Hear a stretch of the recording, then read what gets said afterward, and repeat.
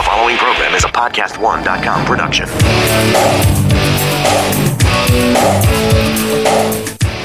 So glad you've joined us here on the Clark Howard Show, where it's about you learning ways to keep more of what you make.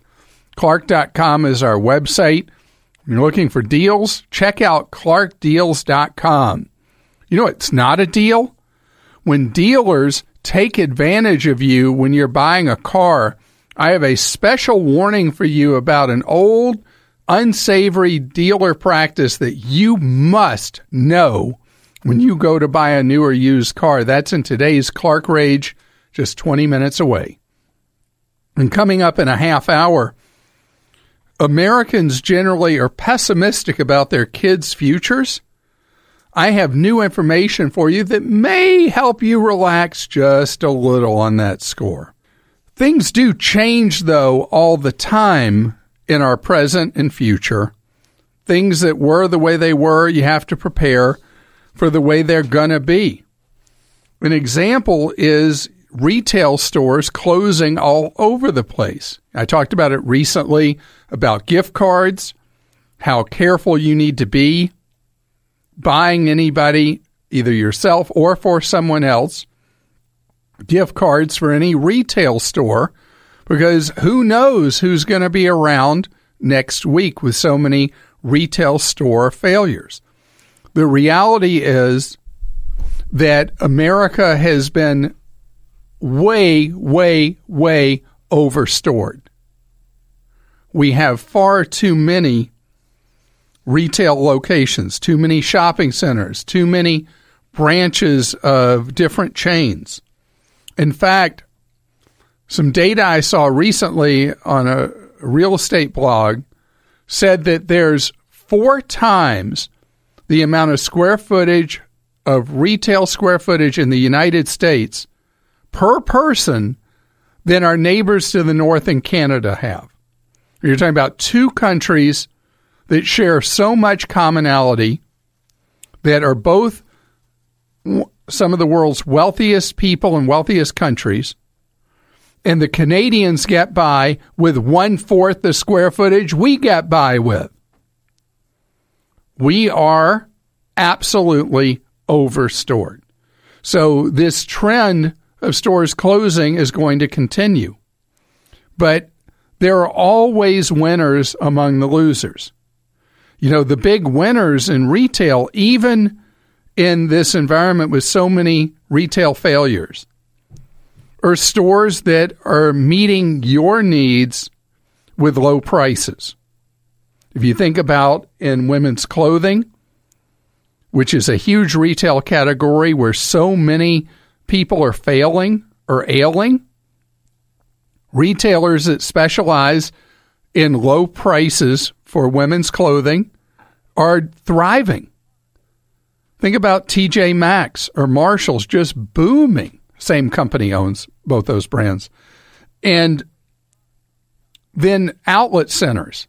I've never been a big fan of outlet centers, but they continue to thrive.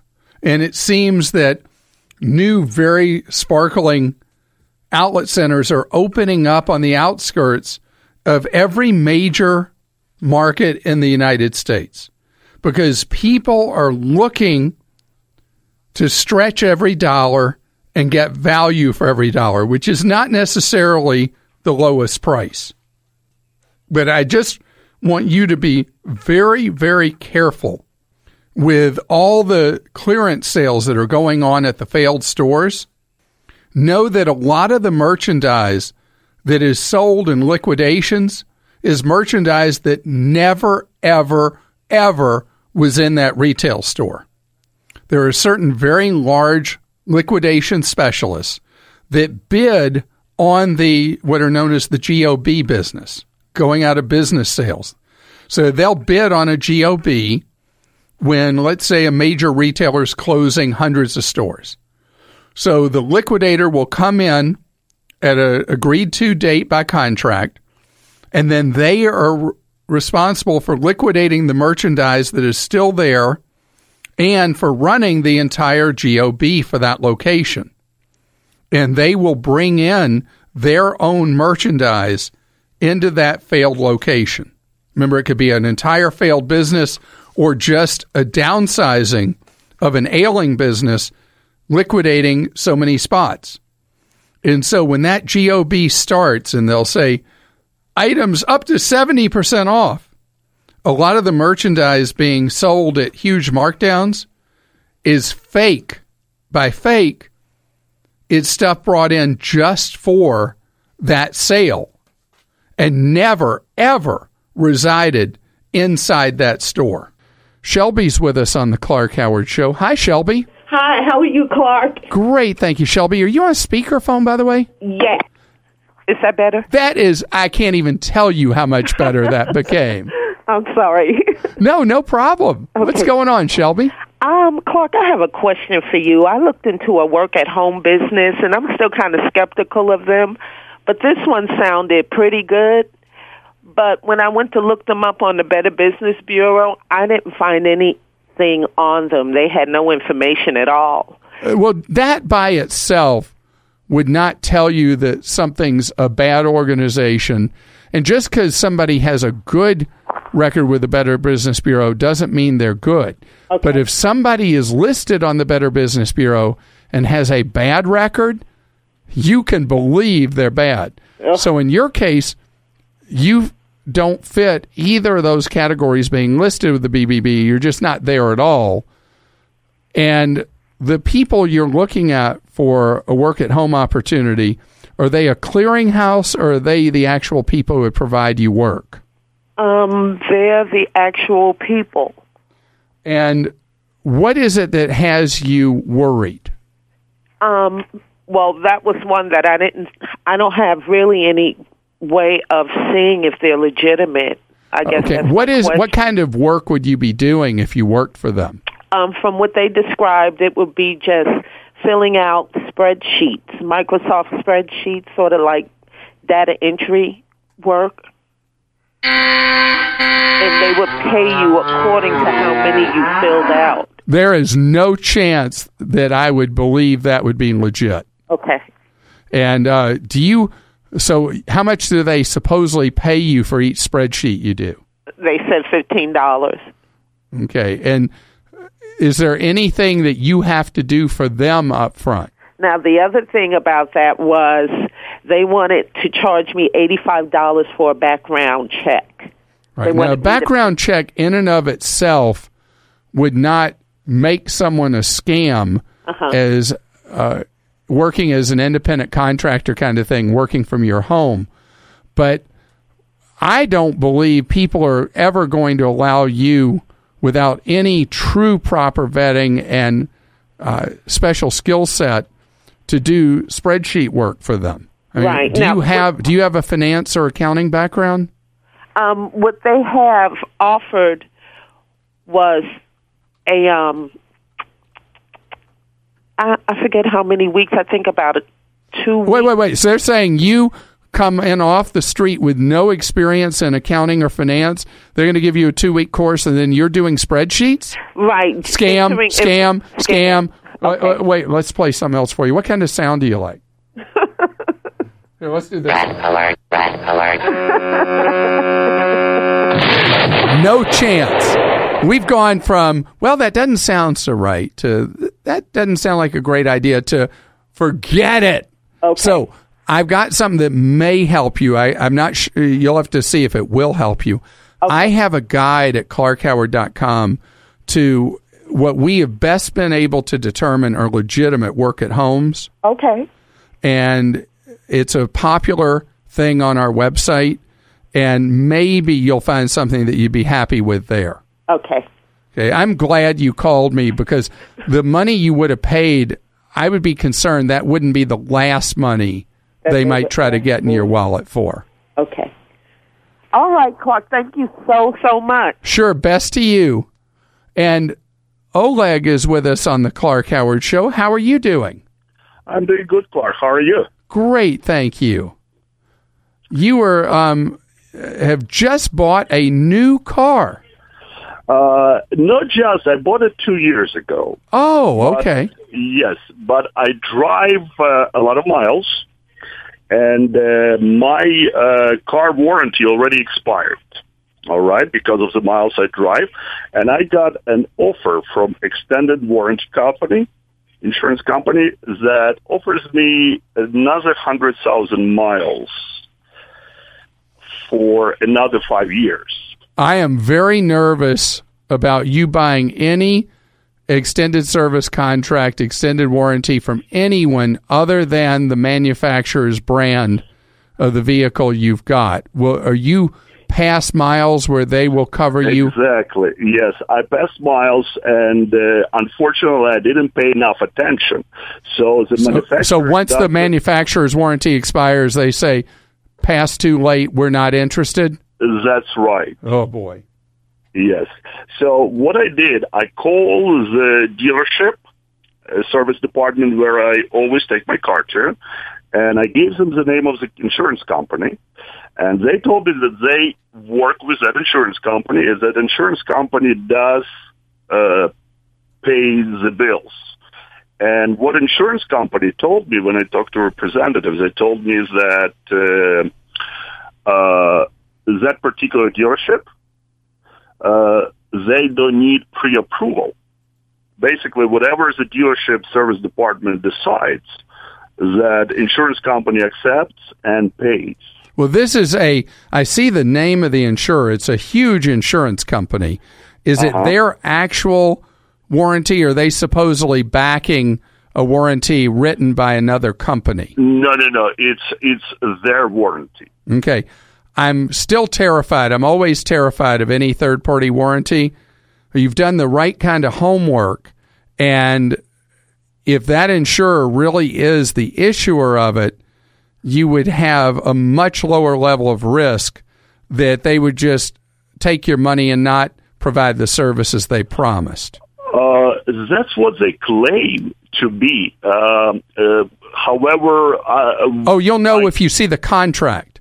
Okay. The contract would be in the name of the actual insurance company itself if it is their product. If it's anything else other than the insurance company's name, then it's just another third-party warranty that supposedly is backed by an insurer, and that you cannot trust.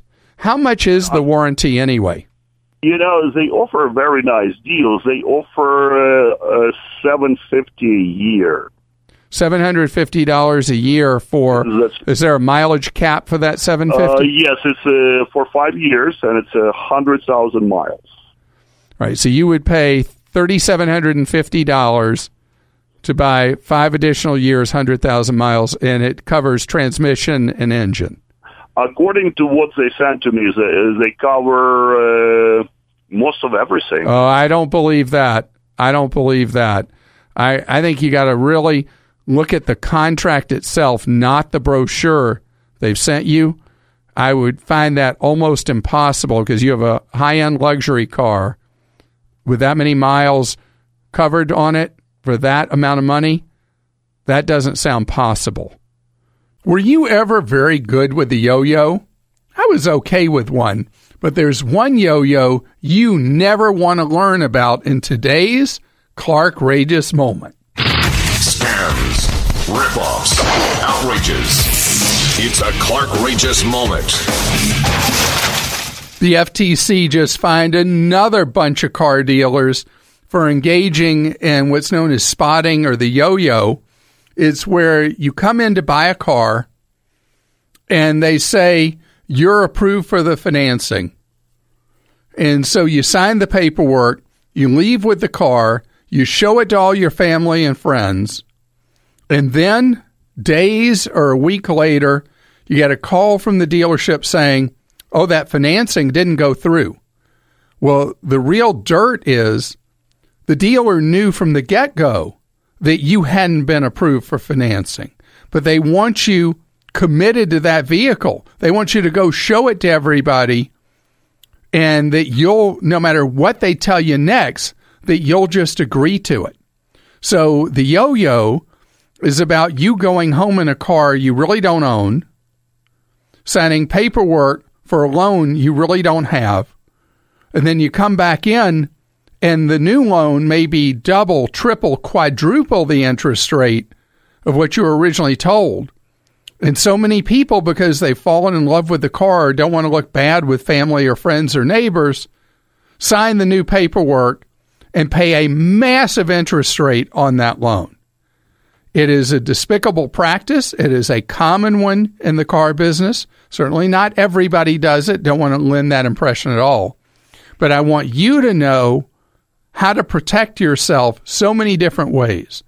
Never, never, never, not ever go to buy a car without already having gotten approved for the money first. And 100% of the time, the place to get that money is at a credit union.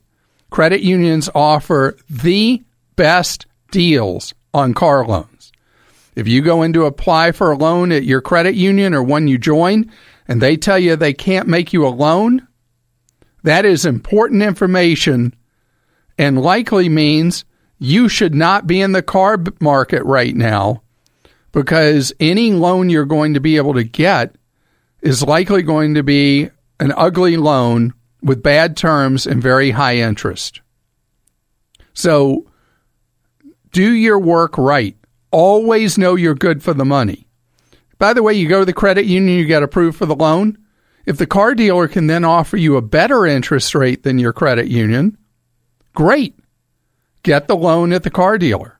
But the only way you have that power is because you went to the credit union first. If the car dealer later then says, oops, that financing didn't go through, you say, fine, here's my check from my credit union. Have a nice day. My name is Raven, professional wrestling superstar, world-class idiot, and raconteur extraordinaire. Join me for my new podcast, The Raven Effect.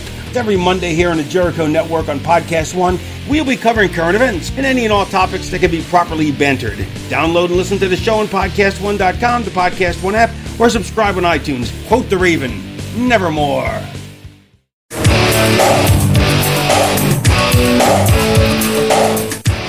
I'm so glad you're with us here on the Clark Howard Show, where it's about you learning ways to save more and spend less. And don't let anyone ever rip you off. Clark.com is our website. When you have a question, Clark.com/ask. You want to follow me on Facebook? Facebook.com/Clark Howard. It's come out of survey after survey that parents are convinced overwhelmingly that their kids are not going to have as good a life as they had. When I'm giving a speech, and I am such a naturally optimistic person, and I believe so much in the ability of human beings, and also my faith in America. And so I'll always ask, how many of you believe your kids are going to have a better life than you've had? And like no hands will go up. And I'll say, how many believe your kids are going to have a worse life than you? Every hand goes up. It drives me crazy. Don't give up on America and have faith in your kids. Because your kids have faith in themselves. New survey I read about in the New York Post says that three quarters of college students believe they are going to do better financially than their parents. Now, believing isn't doing, but how about the stats? Do you know that the average income earned by college graduates, inflation adjusted, is up by about 25% from where it was 50 years ago? Now, there are so many people that are convinced that life used to be so much better. So much better. But the reality is, people generally, especially with education, on average, are living significantly better. Now, I don't want to ignore the fact that education has become overall an enormous differentiator. and people without a lot of education have fallen behind. Typically earning on an inflation-adjusted basis about 10% less than they did 2 generations ago. And that is not good. But the reality is opportunity still exists in the United States of America. And by the way, it doesn't have to be college. Stats often are collected specifically in terms of college, non-college, that kind of thing. But there are many, many trades and technical skills you can get that will lead to a very nice, lucrative living. But the key, whether it's college, technical school, trade school, whatever, education is essential and central to being successful overwhelmingly economically. So parents, do not assume that your kids are going to struggle. Your kids are capable of surprising you. Follow me at facebook.com/Clark Howard. Our web address, clark.com. When you got a question for me, go clark.com/ask. John joins us on the Clark Howard Show. Hi, John. Hey, Clark. I had a personal finance question for you. Well, and you called me. Come on, you could have found a better place to call, right? Exactly. Yeah. I thought I'd go to the best source. We'll see if that's me. How can I help? I've just been thinking about which debt to pay off first.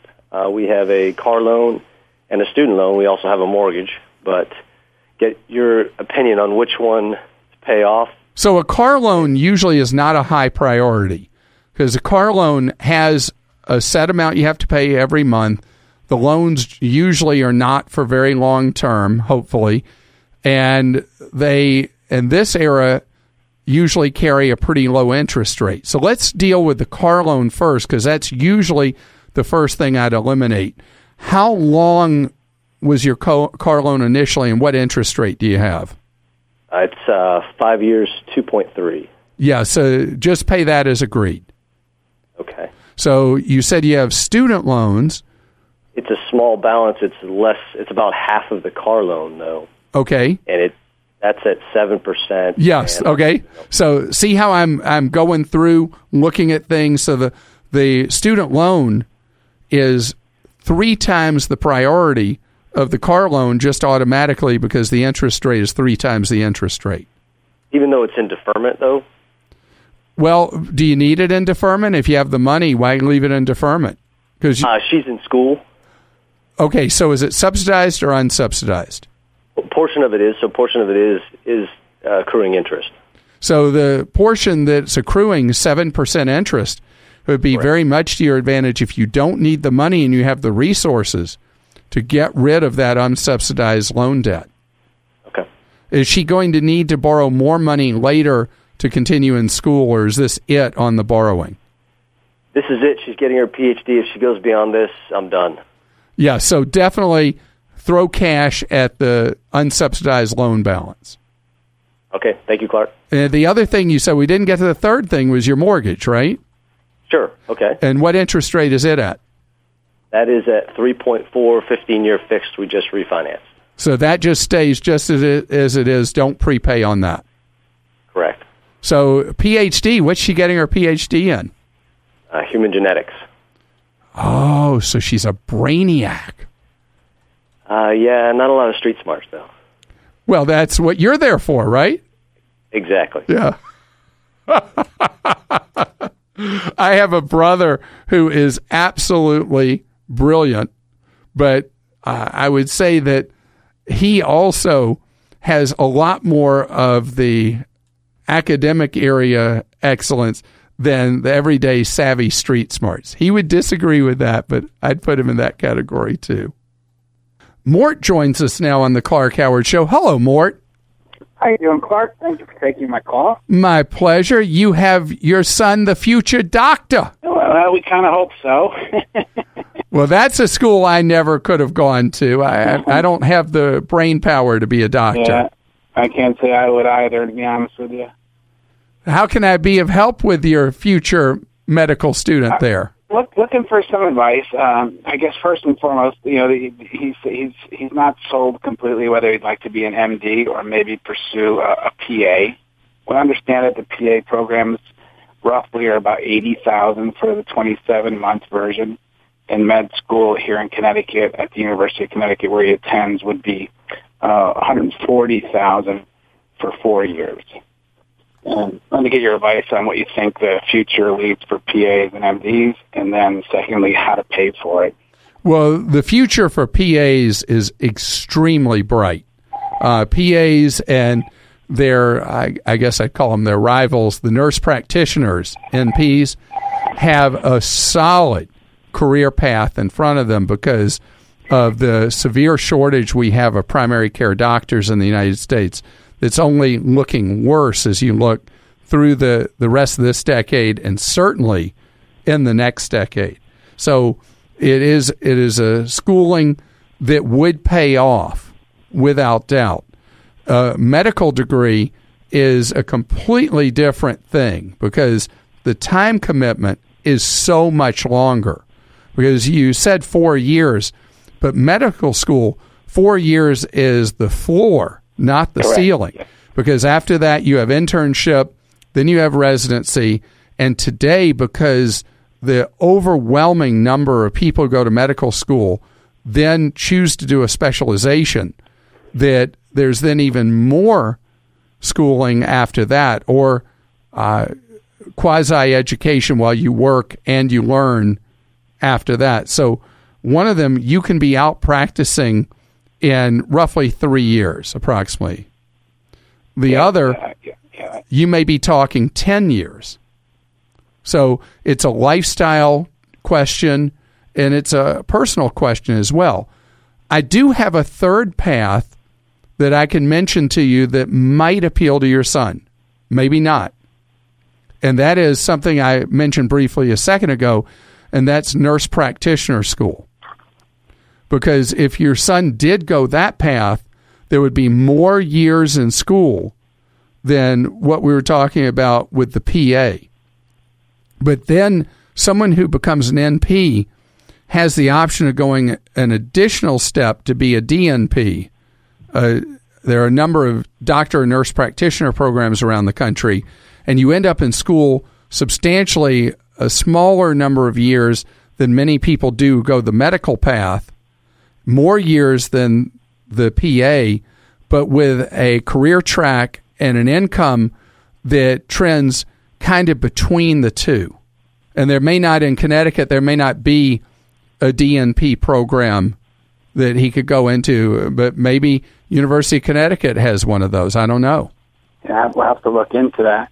The second question would be, once he chooses a path, what would we've been fortunate that we've been able to cover his undergrad, but as far as paying for after that, we're going to have to do loans.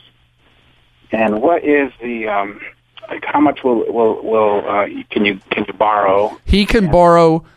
For graduate and professional school, your son can borrow essentially an unlimited sum of money. He can borrow in the hundreds of thousands of dollars if he needed to or wanted to. Not that I'm recommending that, but he has, under the federal program, a blank check that he can do a borrowing. Okay. And what kind of lender would you approach? You go directly to and borrow directly from the federal government. Okay. And how would we find out that? How do is that something that? Oh yeah, if you go to ed.gov, ed.gov, okay, and go to the Federal Student Loan Program, and then there's a huge section with all different topic areas covered for borrowers. Great. Well, that's awesome. I appreciate that. And good luck to him, whatever decision he makes. All three career paths would be great. It's just a matter of how long he wants to be in school, and would he stick to one of the longer programs, more likely to stick to one of the shorter ones. I mean, he's got personal decisions to make here more than the financial, at least at the front end. Follow me at facebook.com/Clark Howard. Our web address, clark.com. When you got a question for me, go clark.com/ask. Mike is with us on the Clark Howard Show. Hello, Mike. How are you doing today? I'm great, Clark. How are you? Great. Now, asking somebody how they're doing is very important with the question you're about to ask me. Yes, I'm approaching full retirement age in August, about 6 months from now, and I feel I've been paying for disability insurance to cover my income for what feels like decades. I feel like I don't need it anymore. When do I get rid of it? Do I get rid of it? And what's the reasoning there? Well, first, don't be disappointed you paid for disability insurance for decades and didn't end up disabled. That's good. It is good. Yeah, because most people never, ever consider disability insurance. Or if they have it, they may get it from an employer. They change the jobs. They go uncovered. And during your working lifetime, you had a roughly 3 times greater chance of being disabled than you ever had of dying during your key working years. At this point, if the whole purpose of the disability insurance was replacement of income when you couldn't engage in your work or profession, you're now retired, dump it. All right. No need to pay those premiums. Well, I'll be signing up for Social Security in August, but I don't feel like I'll need it between now and then, so go ahead. Well, I would, okay, that having been said, I'd at least keep it in place through the point that you're not working. Okay. And the argument to be made the other way is that there are people that would say, but you'll have more expenses if you suffered a significant disability. But the whole idea of disability insurance is what you covered. And once you're retired, I'm with you. I dump the thing. Well, I'm going to continue to work, not because I have to, because I want to, and I don't need it. If there's what's referred to as insurable need, if you don't need the money to provide for your life or that of your family, no, I don't. Then can it? Can it now, right? Yeah. I believe I will. Well, that sounds like great advice, Clark, and thank you for all your efforts over the years and over the decades. We really appreciate it out here. Well, you're kind to say that, and I hope you have a great time in semi-retirement. Thanks so much. Okay. Thomas is with us on the Clark Howard Show. Hello, Thomas. Hi, Clark. How are you doing? Great, thank you, Thomas. How can I serve you? Well, first off, I just want to say thank you, and I'm elated to be speaking with you today. Well, you're kind to say that. Thank you. So I recently applied for a credit card, and the credit card company is asking me to send them some documentation I'm not very comfortable with, actually mail it to them. Specifically, they want my Social Security card, the front and back, mailed to them to a P.O. box. I don't feel very comfortable doing this, and I found this credit card both recommended on your website as well as Credit Karma, and I have a very high credit score, so I was just interested in seeing maybe some of the reasons, the rationale why they would need me to send this kind of information. All right, the reason they want that creepy, scary info from you is for whatever reason when they pulled up credit on you, when you did the application for the card, there was something that made them worried that you were an imposter. Understood. So there may be, did you move in the last few years, anything like that? Indeed, that's exactly what I thought it might be. My wife and I just got married back in May, so I moved in to a place with her. That's your answer. So I would feel okay sending in the very creepy information they've asked for, because all they're trying to do is make sure you really are who you say you are, which is to protect them, but only as an afterthought does it protect you too. So I would do it. Understood. They mentioned that they keep it under lock and key for 7 years. So once again, that did put a little bit of apprehension. Yeah, but our information can end up floating around so many places. This is a legit thing. You applied for the card. It's a legit card, and I would feel comfortable sending in the stuff. Great. That's all I needed. Okay, so when your identity gets stolen, you call me back and say, it's my fault. I ruined it for you. Hopefully not. Hey, this is Roxy Diaz. And this is Nina Parker. Now, we are two pop culture veterans who love nothing more than talking about the latest trending topics. Now, we're talking about everything. The relationships, music, celebrities. And maybe the banana pics I get in my DM. I don't know. We're talking about everything. All right, now you get to join us every week on our new podcast, Little Black Dress with Roxy and Nina. Check out new episodes on podcastone.com, the Podcast One app, or subscribe on iTunes. Guys, it's the Little Black Dress because every woman has one.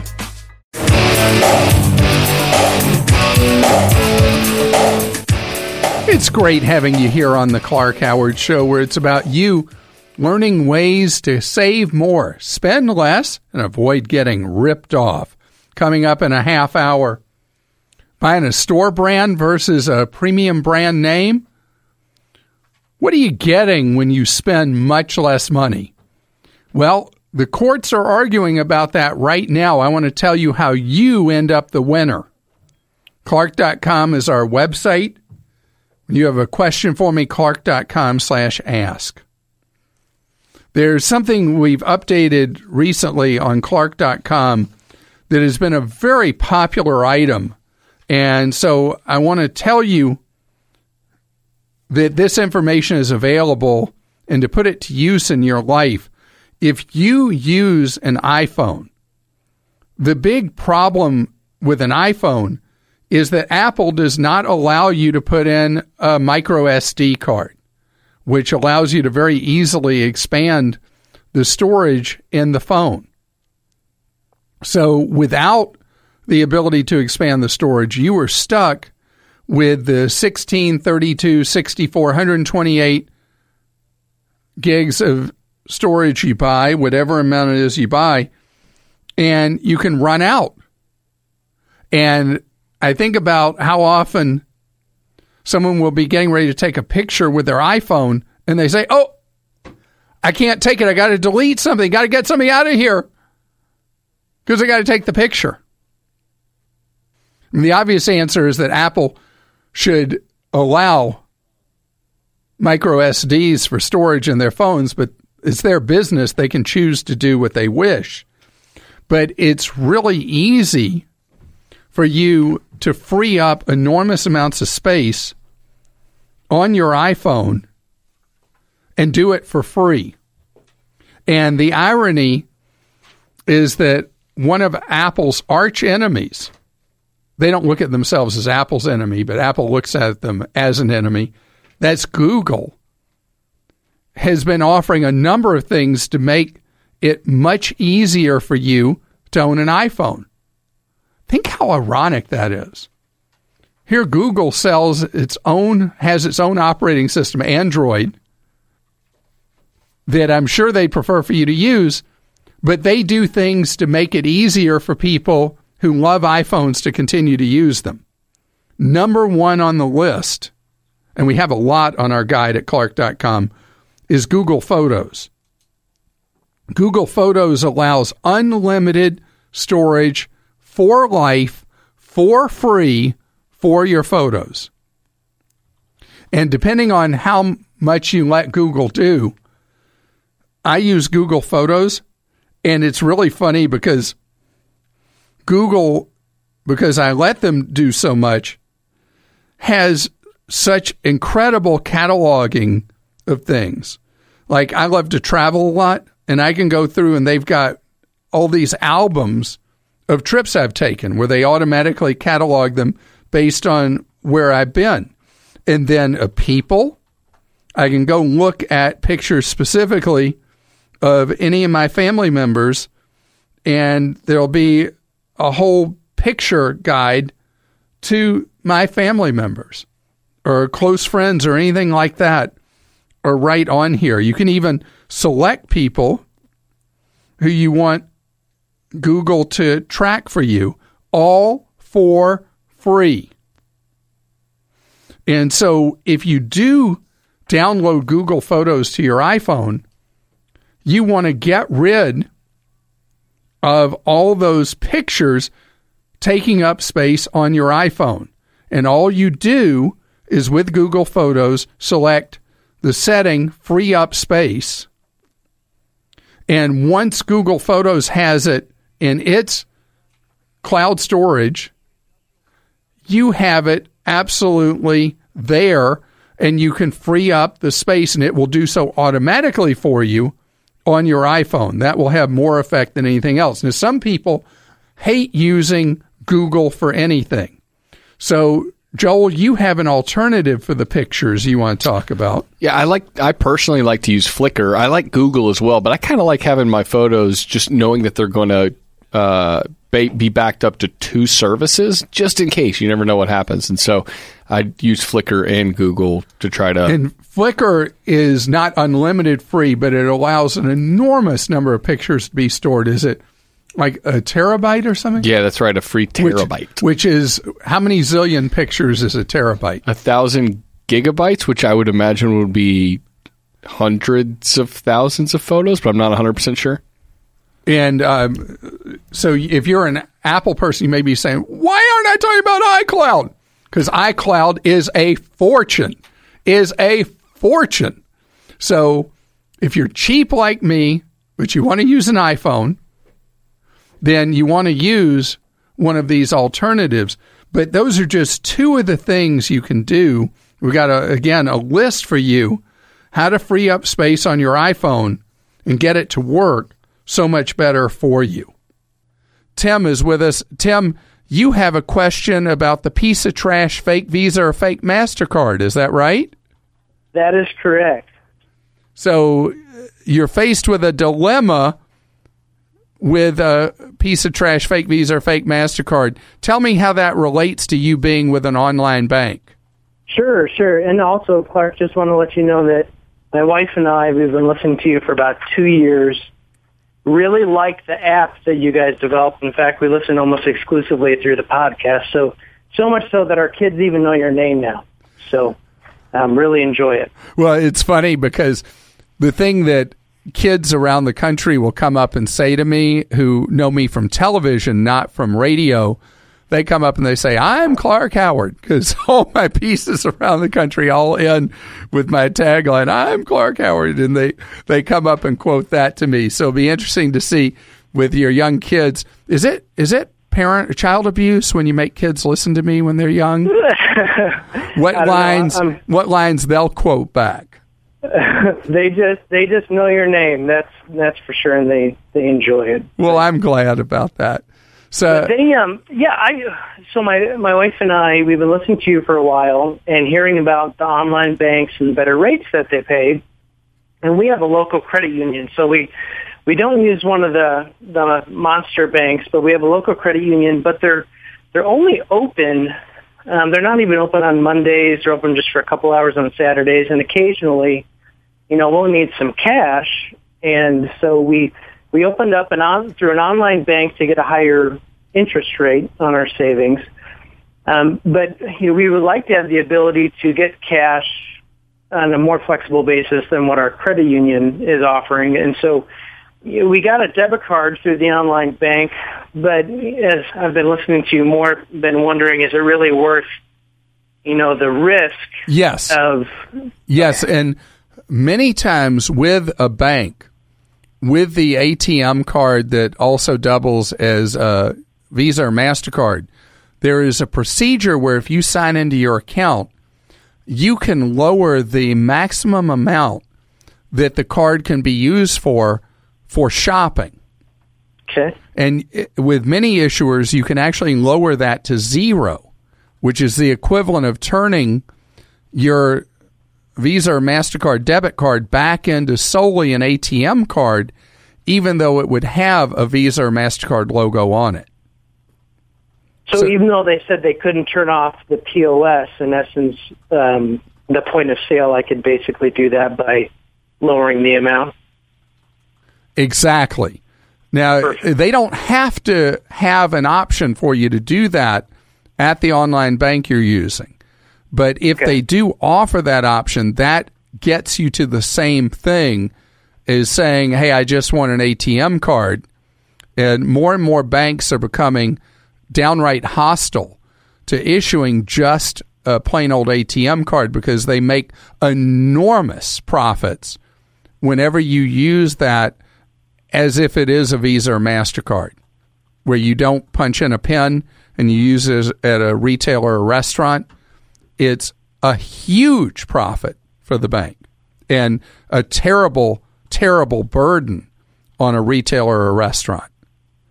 So if you lower that floor to or the ceiling to zero, or even if you lower it low enough that nobody could really do you significant harm, that would be great. Perfect. Now, the other thing you could do is if you do most of what you do at the credit union and you use the online bank just as a place to earn interest, a better rate of interest on your savings, and you use it to get money out of an ATM when you need it, it would be a low transaction account that you could pretty easily monitor. And you have access to a number of ATMs you can use fee-free, don't you?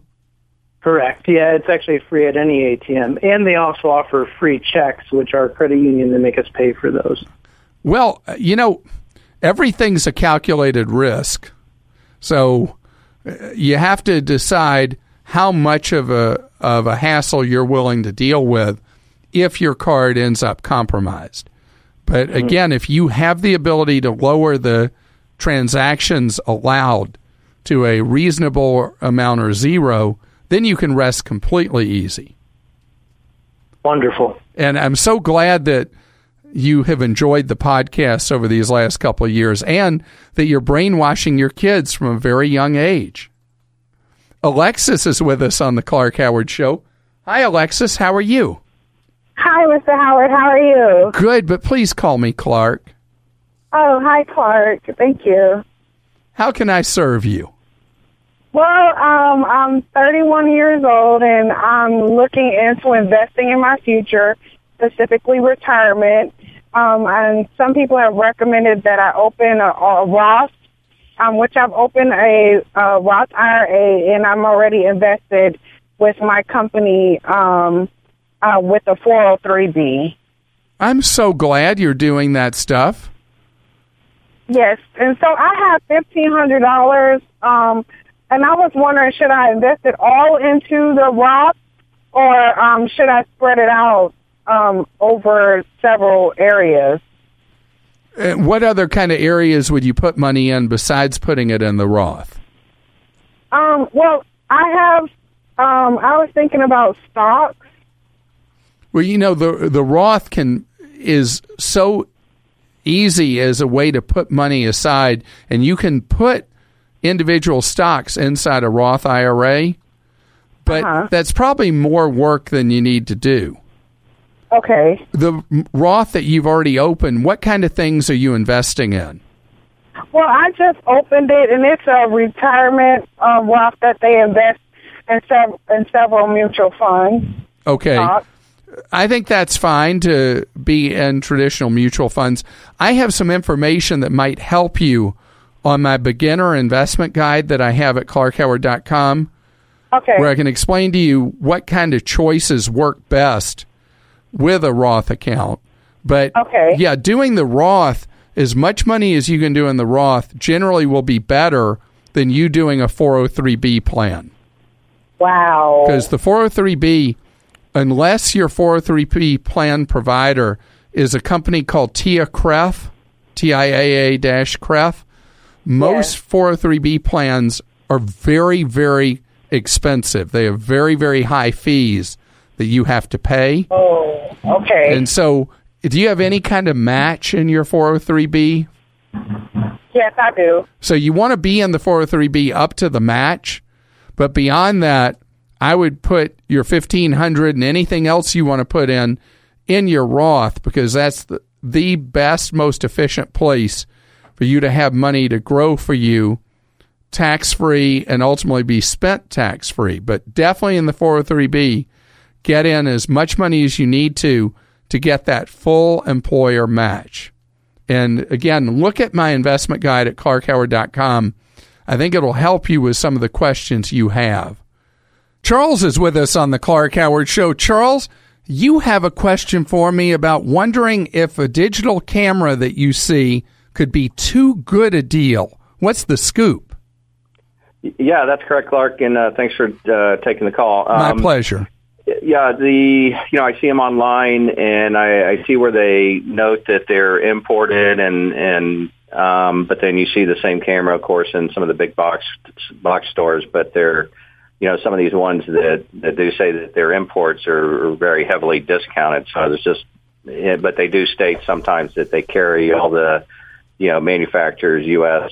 warranties and as such. So I'm just wondering what the real deal is. Let me explain gray market to you.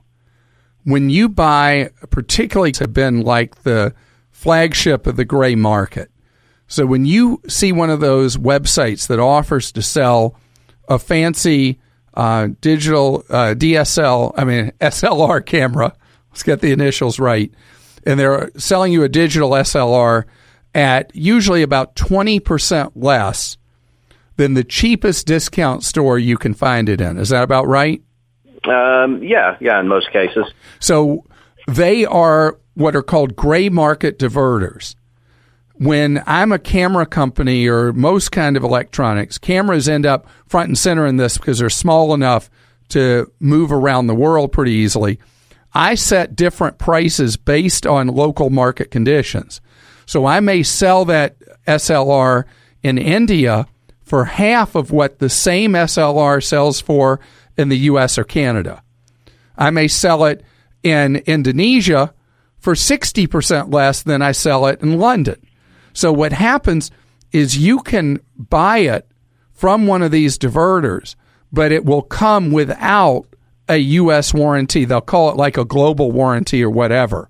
The problem is if that camera breaks, you would literally have to ship it outside the United States, maybe to Hong Kong, Beijing, Jakarta, wherever, to have the warranty work done.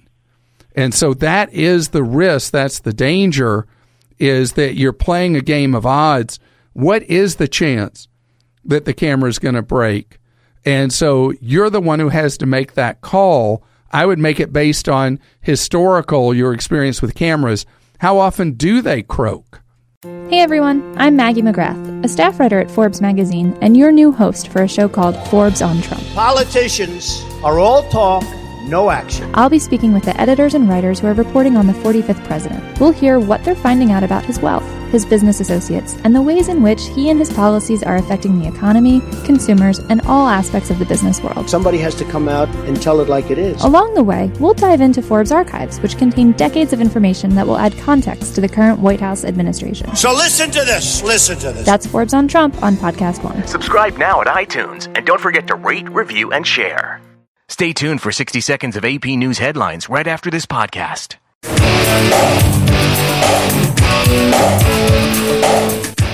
It's my pleasure to welcome you to the Clark Howard Show, where it's about you learning ways to save more and spend less. And don't let anyone ever rip you off. You want deals? Check out clarkdeals.com, and clark.com is our website.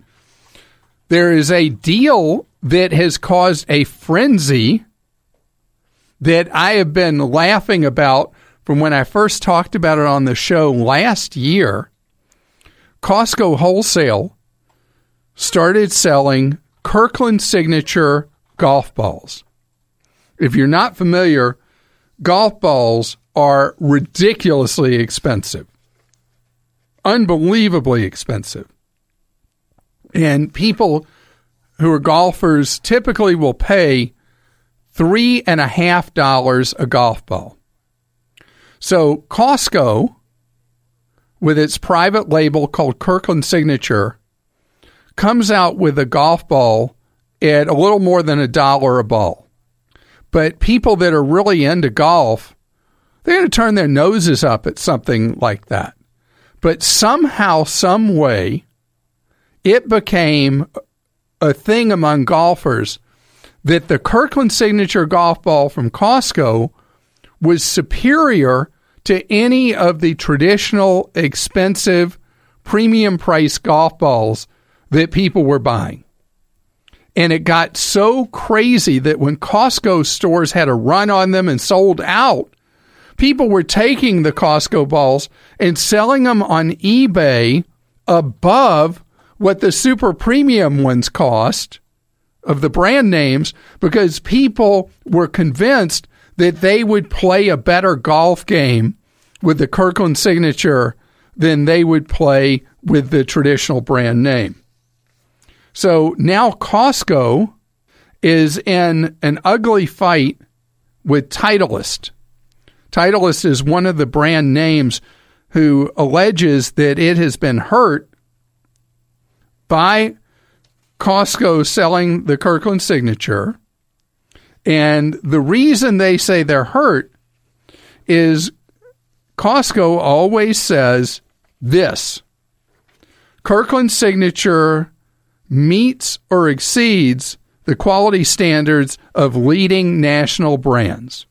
So the folks at Titleist say, you're lying to people. You couldn't possibly be meeting or exceeding the standards we do, and was threatening Costco. So now Costco has filed suit against them saying, get lost. The winner in all this are golfers, but everybody else too. You know, in my TV work, when I interviewed last year the CEO of Costco, and I asked him, how does something become a Kirkland Signature item? I'm sure he said stuff that their people were like, I can't believe he's talking about this, because most of the items sold as Kirkland Signature aren't similar to the national brand sitting next to them. They are the national brand sitting next to them. They are identical. If you know that line from the movie long ago. Anyway, they are the same with a different badge put on them, Kirkland Signature instead of the brand name. There are some products that Costco has to go source from someone else, like the golf balls. And so the reality is, with a Kirkland Signature item, the public decides. As an example, we do not use Kirkland Signature toilet paper in our house. We don't think it's as good as some of the national brands. But you decide item by item. But remember, when you buy private label goods from anybody, most of the time, they truly do what they say. They meet or exceed the national brand at pretty much any retailer that sells private label. You as a consumer can decide if you were happy with that store brand or not. The beauty is, if you're happy with it, you keep buying it. If you're not, you buy the national brand after that. Deborah's with us on the Clark Howard Show. Hi, Deborah. How are you? Hi, Clark. I'm fine. How are you? Good, thank you. You have a question for me about paying the power company. Yes, I do. My husband and I bought a house about 6 months ago, and he set us up on the budget billing program with the electric company. And right now it's nice and cool down here in Florida, so our electric bill isn't very high, but we have to pay a little bit higher bill in order to be on this budget program, and it's supposed to even itself out in the hotter months when we have to run our AC all the time. And I was just wondering if you thought that was a good idea, or does the electric company rip you off doing this, or what are your thoughts? Most of the state programs that permit budget billing don't cause you any harm.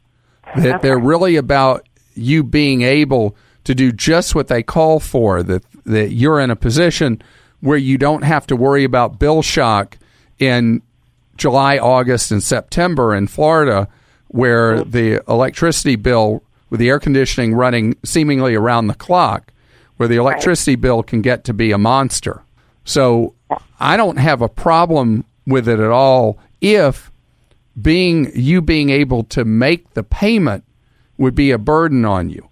On the other hand, if it's not an issue of being able to afford making the payment, I think it's better to have the real bill hit you in the face every month, because it might make you, might create some behavior modification.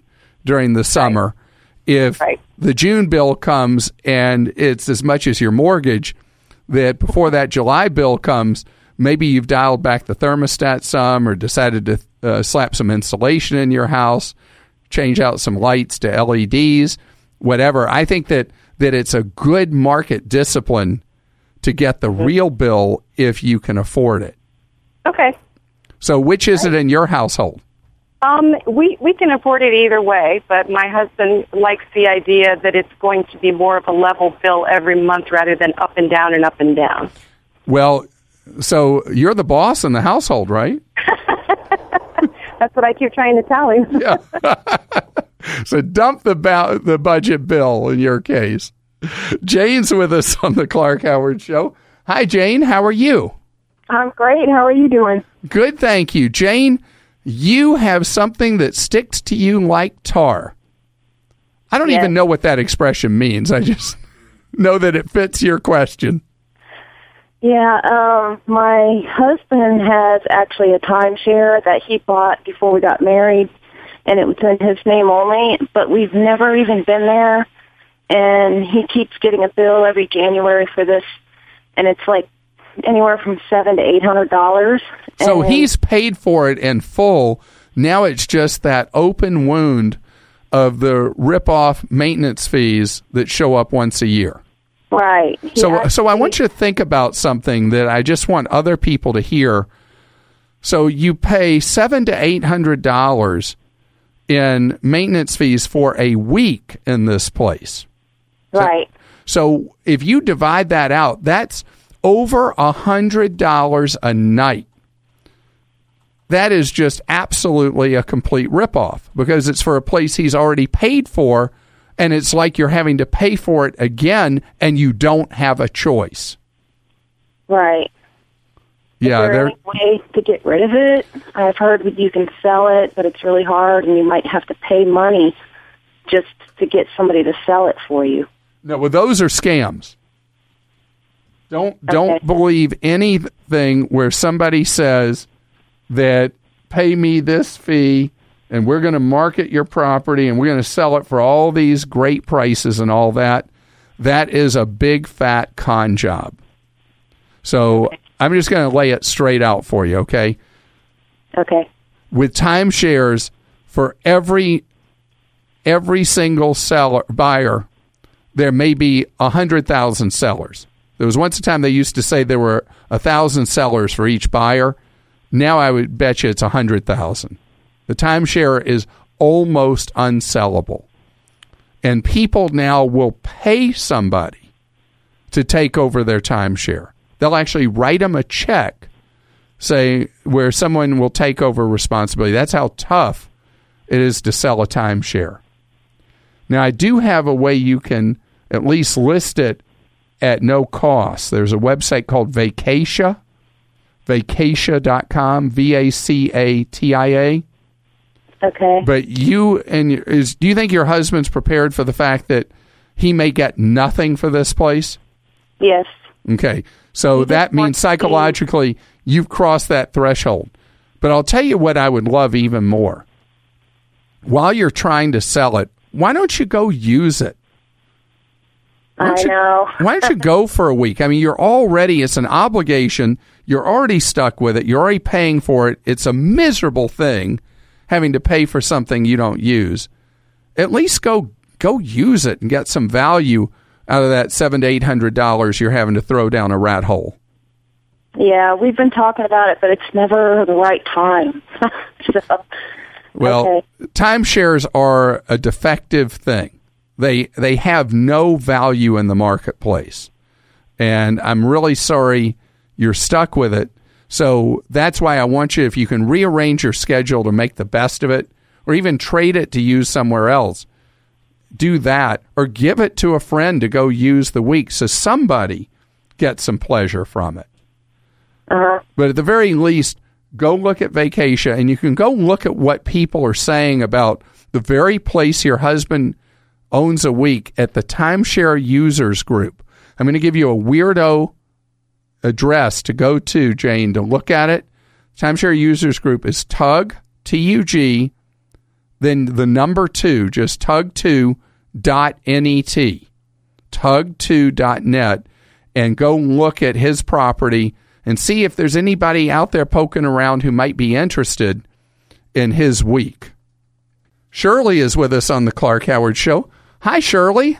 How are you today? I'm doing great, thank you. It's good to be on. Well, how can I be of service to you today? Okay, Clark, so I've been looking at your investment guide, and I have a question about index funds. So I would like to start using index funds for my 401k. And so how do I know? You have a list of funds there. How do I know which ones to choose? And then if I choose that, is that it for the next 20 years, or do I need to choose new ones every year, or how does that work? Well, that is a great question. So let's deal with it from easy on up. Using an index fund is fine unless you want to just set and forget, and an index fund would still be okay. But what I really love for you to look at if you want to set and forget is a target retirement fund. Usually that will be a fund of index funds where the mix of investments changes as you get older. So I don't know if you saw that on my investment guide. I did, and I think I want to do the intermediate. I think I'm a little past the target. I do have some things in that, but there's a little other bit of money that I'd like to try to use your intermediate guide. So if I was thinking in terms of what the next step up would be, and you're looking at indexes, you could do absolutely fine with basically 4 index funds, with your largest holding being in a total or broad market index fund that owns little pieces of thousands of companies. And that, that's the base that so many people use. Some people would go simpler and just do a 500 index fund where you own little pieces of the 500 largest companies. I like going a little further out and go with the things usually referred to as total stock market indexes and make that as much as half of where your money goes. Okay. And then the other 3 I like when you're looking at a mix is that you do an international index that is generally going to be Europe, Japan, Australia. So it's first world kind of places are usually what will be in an international index. And maybe make that 25% of what you do, where the broad market U.S. would be 50, the international would be 25. And then, and by the way, I should point out, this is just broad guidance as an overall kind of picture window for somebody trying to build a series of index funds into a portfolio. Okay. And so it could be different from each person's situation depending on what's going on with them, how far they are from retirement and that kind of thing. But then the next thing would be roughly 15% in a third world fund. They might call it a developing market fund. And so the greatest economic growth is going to happen in third world countries, but they're more up and down. They're more volatile. So that's why 15% is a good number in that. And then the final 10% in a bond market index fund. So if you were to do a portfolio of those 4 things and you're in that phase of your life where you're just trying to make money grow, that would be I'm about 5 years from retirement. That would be way too risky 5 years out. That's why I said like 2/3 of the way through, it's got to fit your situation. That would be too high a level of risk for you, what I just painted. What I was talking about with the 4 index funds is much more geared towards somebody who's in the years where they've got a lot of work in front of them, a lot of time for money to grow, and having just 4 index funds would be right. What do you have to live on besides what you would be saving and investing in whatever investments you do now? I would work part-time, and I do have a retirement. So you have a pension of some kind? Correct. And will that pension cover most or all of your living costs when you choose to retire, that plus the part-time work? Perhaps half. Only half. So, yes, and then in a few years, I think I'll take Social Security at about 67 or so. And then with Social Security, the pension, and the part-time work, would that cover everything you need? It would. So then I'm not as nervous about you going in the kind of mix of funds that I referred to. The reason I'm not as nervous about that is then your goal still is accumulating money for much later in retirement when you're going to need to draw on it. So I stand somewhat corrected. In your case, though, I would take the bond exposure up to maybe 30% and reduce, in turn, the ratio of the other things. But again, if that gets too complicated for you, step back and just do a target retirement fund with a retirement target date, maybe in 2025. Thanks for listening to the Clark Howard Podcast. Download new episodes every Monday through Friday at podcastone.com. That's podcastone.com. Here's an interesting fact for you. There are nearly 1 million new books published in the U.S. alone every year. So if you like to read, how do you choose what you're going to read?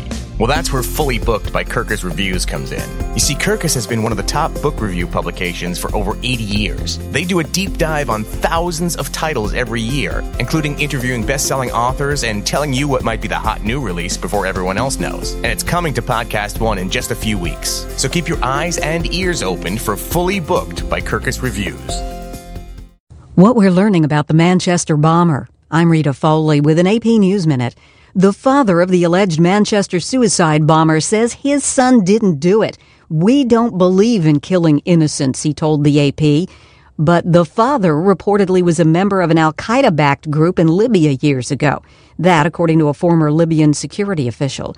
Meanwhile, police have carried out raids on a block of apartments in Manchester. Witnesses say they heard explosions.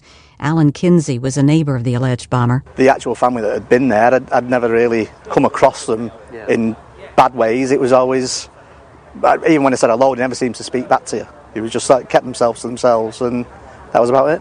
The British putting more military troops on the streets now as police say it's clear this is a network they're investigating. President Trump has arrived in Brussels for NATO meetings after a visit this morning with the Pope at the Vatican. I'm Rita Foley.